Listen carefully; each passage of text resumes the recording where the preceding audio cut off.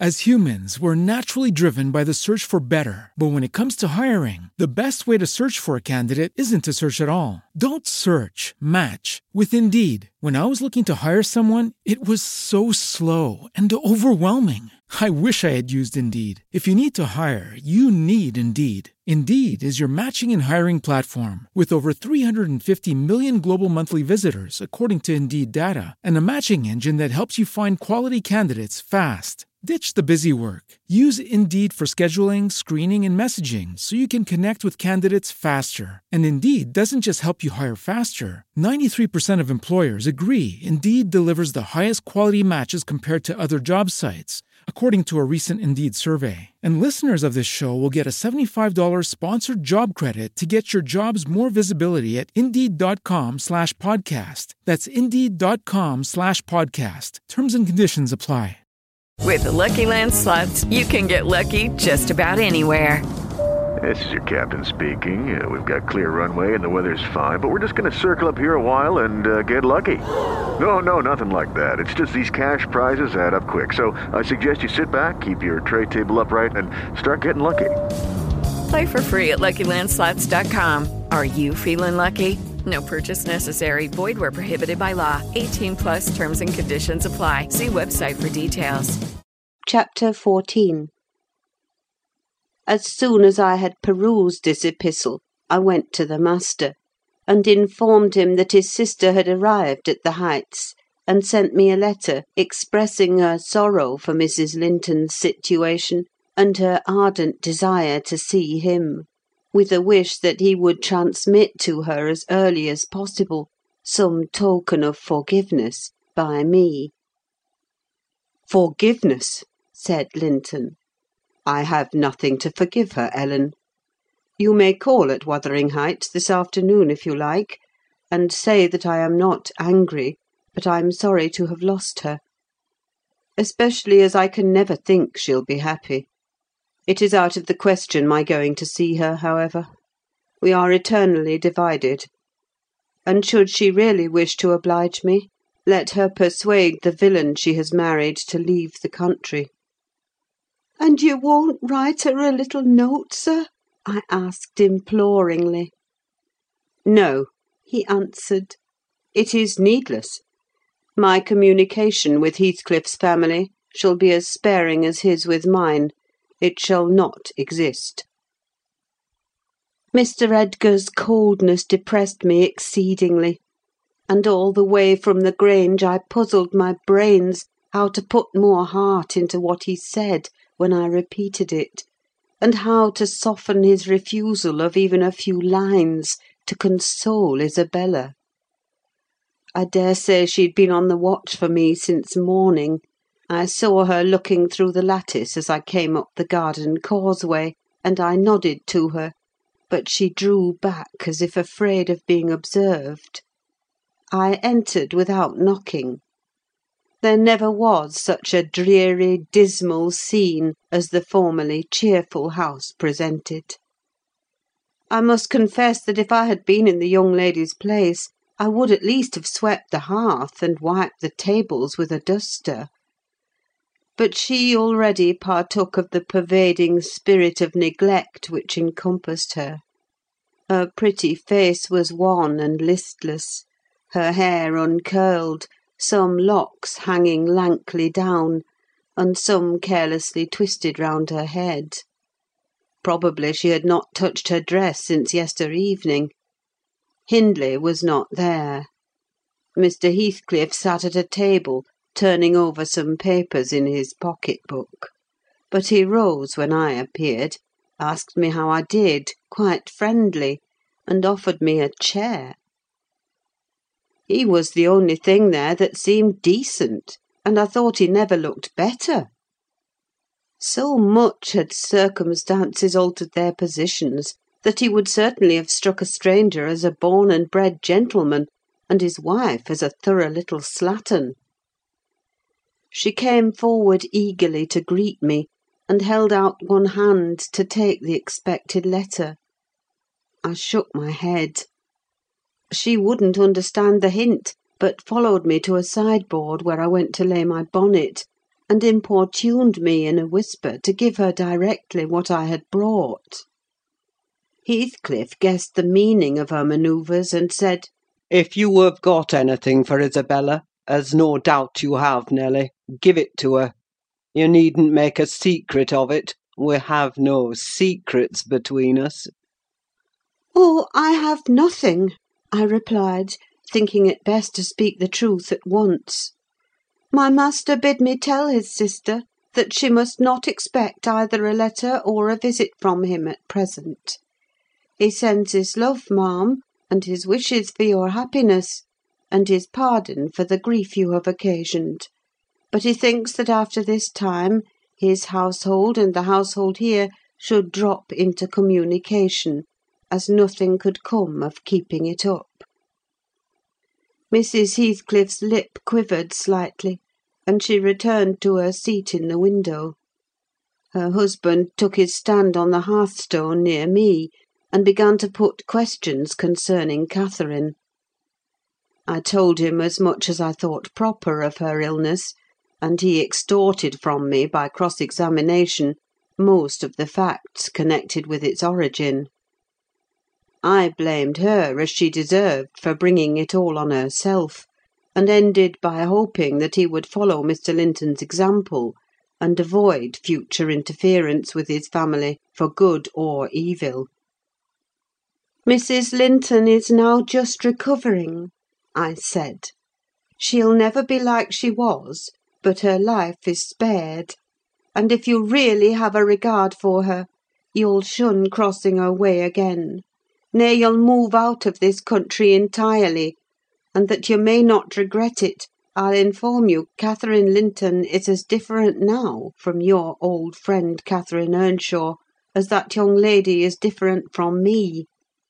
Her appearance is changed greatly, her character much more so; and the person who is compelled of necessity to be her companion will only sustain his affection hereafter by the remembrance of what she once was, by common humanity and a sense of duty." "That is quite possible," remarked Heathcliff, forcing himself to seem calm. "Quite possible that your master should have nothing but common humanity and a sense of duty to fall back upon. But do you imagine that I shall leave Catherine to his duty and humanity? And can you compare my feelings respecting Catherine to his? Before you leave this house, I must exact a promise from you that you'll get me an interview with her. Consent or refuse, I will see her. What do you say?" "I say, Mr. Heathcliff," I replied, "you must not. You never shall, through my means. Another encounter between you and the master would kill her altogether." "With your aid, that may be avoided," he continued. "And should there be danger of such an event, should he be the cause of adding a single trouble more to her existence, why, I think I shall be justified in going to extremes. I wish you had sincerity enough to tell me whether Catherine would suffer greatly from his loss. The fear that she would restrains me. And there you see the distinction between our feelings. Had he been in my place and I in his, though I hated him with a hatred that turned my life to gall, I never would have raised a hand against him. You may look incredulous if you please. I never would have banished him from her society as long as she desired his. The moment her regard ceased, I would have torn his heart out and drunk his blood, but till then, if you don't believe me, you don't know me, till then I would have died by inches before I touched a single hair of his head."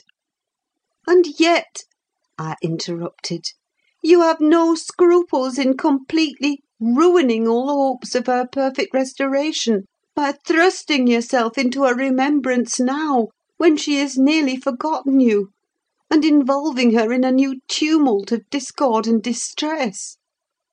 "You suppose she has nearly forgotten me?" he said. "Oh, Nelly, you know she has not. You know as well as I do that for every thought she spends on Linton, she spends 1,000 on me. At a most miserable period of my life, I had a notion of the kind. It haunted me on my return to the neighbourhood last summer. But only her own assurance could make me admit the horrible idea again. And then Linton would be nothing, nor Hindley, nor all the dreams that ever I dreamt. 2 words would comprehend my future: death and hell. Existence after losing her would be hell. Yet I was a fool to fancy for a moment that she valued Edgar Linton's attachment more than mine. If he loved with all the powers of his puny being, he couldn't love as much in 80 years as I could in a day. And Catherine has a heart as deep as I have. The sea could be as readily contained in that horse trough as her whole affection be monopolised by him. To her she is scarcely a degree dearer to her than a dog or a horse. It is not in him to be loved like me. How can she love in him what he has not? "Catherine and Edgar are as fond of each other as any 2 people can be," cried Isabella, with sudden vivacity. "No one has a right to talk in that manner, and I won't hear my brother depreciated in silence." Your brother is wondrous fond of you, too, isn't he? observed Heathcliff scornfully. He turns you adrift on the world with surprising alacrity. "He is not aware of what I suffer," she replied. "I didn't tell him that." You have been telling him something, then? You have written, have you? "To say that I was married, I did write. You saw the note." And nothing since? "No." "My young lady's looking sadly the worse for her change of condition," I remarked. "Somebody's love comes short in her case, obviously. Whose, I may guess, but perhaps I shouldn't say." I should guess it was her own," said Heathcliff. "She degenerates into a mere slut. She is tired of trying to please me uncommonly early. You'd hardly credit it, but the very morrow of our wedding she was weeping to go home. However, she'll suit this house so much the better for not being over nice, and I'll take care she does not disgrace me by rambling abroad."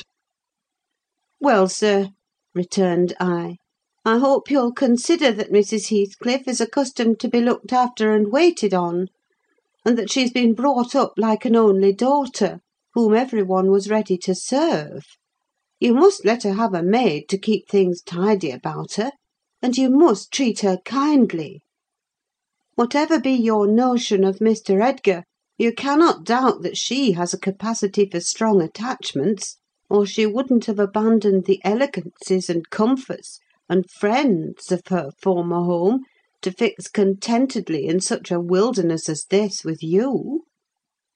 "She abandoned them under a delusion," he answered, "picturing in me a hero of romance, and expecting unlimited indulgences from my chivalrous devotion. I can hardly regard her in the light of a rational creature, so obstinately has she persisted in forming a fabulous notion of my character, and acting on the false impressions she cherished. But at last I think she begins to know me. I don't perceive the silly smiles and grimaces that provoked me at first, and the senseless incapability of discerning that I was in earnest when I gave her my opinion of her infatuation and herself. It was a marvellous effort of perspicacity to discover that I did not love her.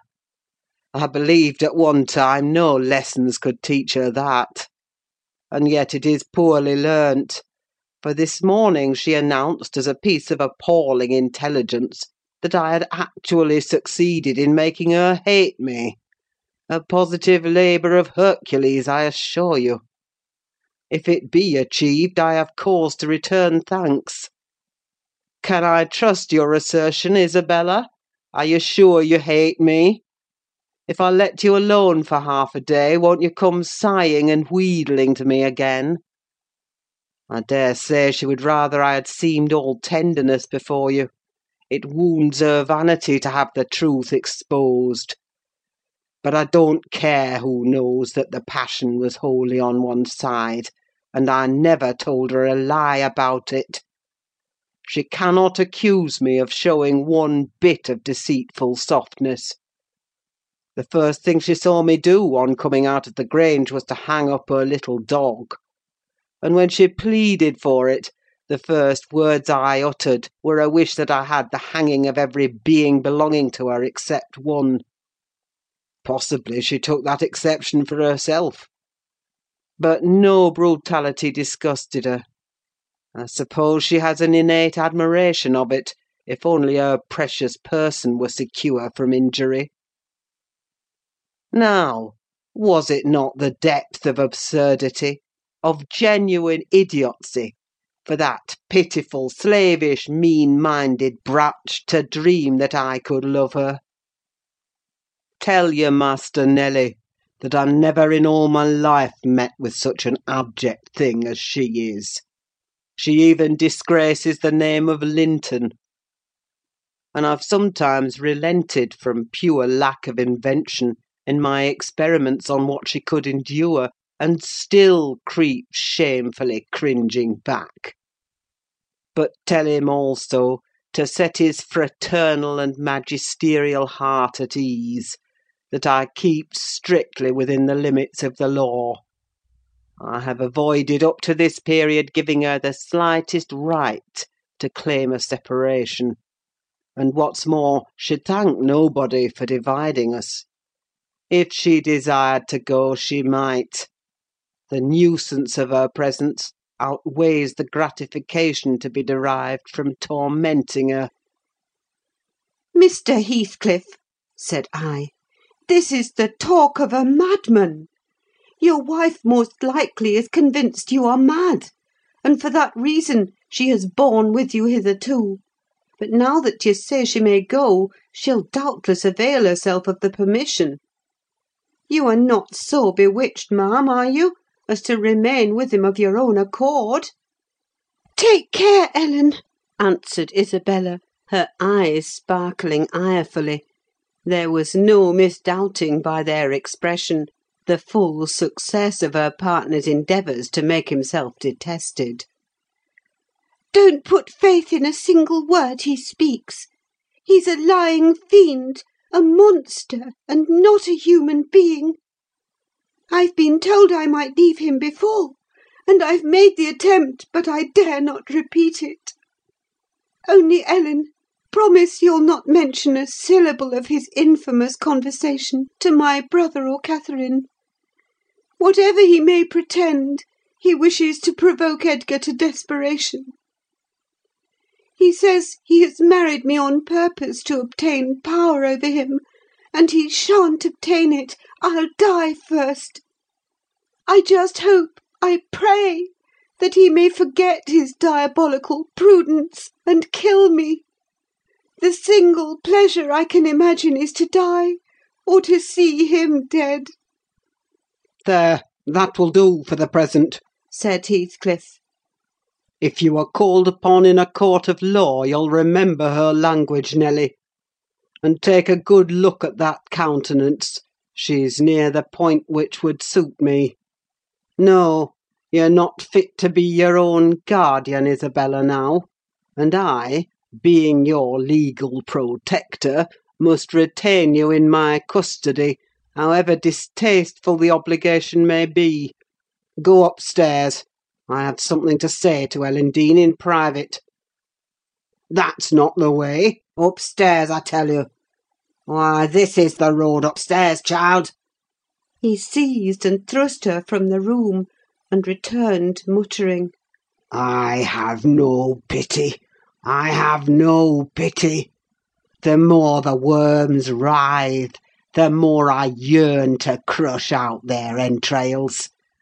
It is a moral teething, and I grind with greater energy in proportion to the increase of pain. "Do you understand what the word pity means?" I said, hastening to resume my bonnet. "Did you ever feel a touch of it in your life?" Put that down, he interrupted, perceiving my intention to depart. You are not going yet. Come here now, Nelly.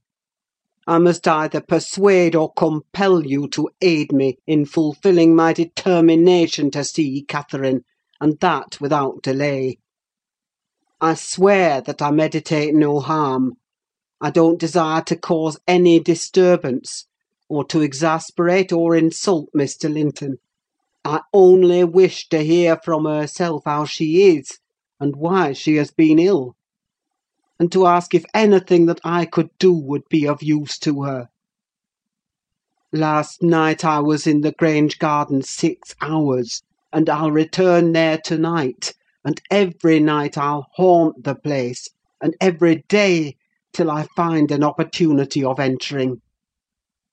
If Edgar Linton meets me, I shall not hesitate to knock him down, and give him enough to ensure his quiescence while I stay.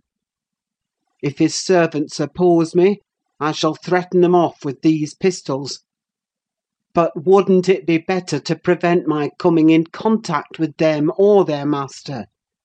And you could do it so easily. I'd warn you when I came, and then you might let me in unobserved as soon as she was alone, and watch till I departed, your conscience quite calm.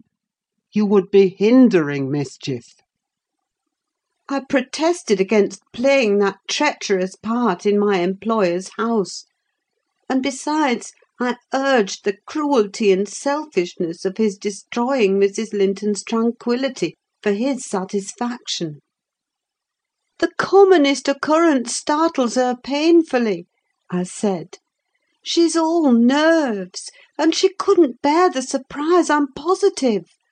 Don't persist, sir, or else I shall be obliged to inform my master of your designs, and he'll take measures to secure his house and its inmates from any such unwarrantable intrusions."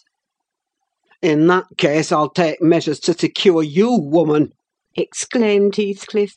You shall not leave Wuthering Heights till to-morrow morning.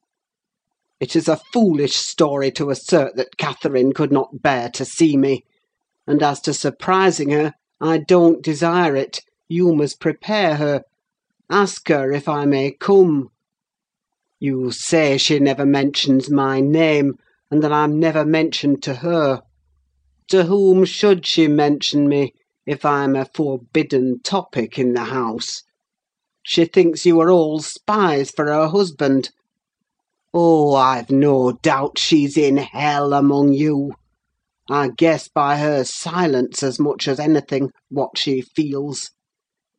You say she is often restless and anxious-looking. Is that a proof of tranquillity? You talk of her mind being unsettled. How the devil could it be otherwise in her frightful isolation? And that insipid, paltry creature attending her from duty and humanity, from pity and charity! He might as well plant an oak in a flower-pot and expect it to thrive, as imagine he can restore her to vigour in the soil of his shallow cares. Let us settle it at once. Will you stay here, and am I to fight my way to Catherine over Linton and his footman? Or will you be my friend, as you have been hitherto, and do what I request? Decide, because there is no reason for my lingering another minute, if you persist in your stubborn ill nature. Well, Mr. Lockwood, I argued and complained, and flatly refused him 50 times; but in the long run he forced me to an agreement. I engaged to carry a letter from him to my mistress, and should she consent, I promised to let him have intelligence of Linton's next absence from home, when he might come and get in as he was able. I wouldn't be there, and my fellow servants should be equally out of the way. Was it right or wrong? I fear it was wrong, though expedient. I thought I prevented another explosion by my compliance. And I thought, too, it might create a favourable crisis in Catherine's mental illness. And then I remembered Mr. Edgar's stern rebuke of my carrying tales, and I tried to smooth away all disquietude on the subject by affirming with frequent iteration that betrayal of trust, if it merited so harsh an appellation, should be the last. Notwithstanding, my journey homeward was sadder than my journey thither, and many misgivings I had ere I could prevail on myself to put the missive into Mrs. Linton's hand. But here is Kenneth. I'll go down and tell him how much better you are. My history is dree, as we say, and will serve to while away another morning. Dree and dreary, I reflected, as the good woman descended to receive the doctor, and not exactly of the kind which I should have chosen to amuse me. But never mind, I'll extract wholesome medicines from Mrs. Dean's bitter herbs. And firstly, let me beware of the fascination that lurks in Catherine Heathcliff's brilliant eyes. I should be in a curious taking if I surrendered my heart to that young person, and the daughter turned out a second edition of the mother. End of chapter 14. With Lucky Land Slots, you can get lucky just about anywhere. Dearly beloved, we are gathered here today to... Has anyone seen the bride and groom? Sorry, we're here. We were getting lucky in the limo and we lost track of time. No, Lucky Land Casino, with cash prizes that add up quicker than a guest registry. In that case, I pronounce you lucky. Play for free at LuckyLandSlots.com. Daily bonuses are waiting. No purchase necessary. Void where prohibited by law. 18+. Terms and conditions apply. See website for details.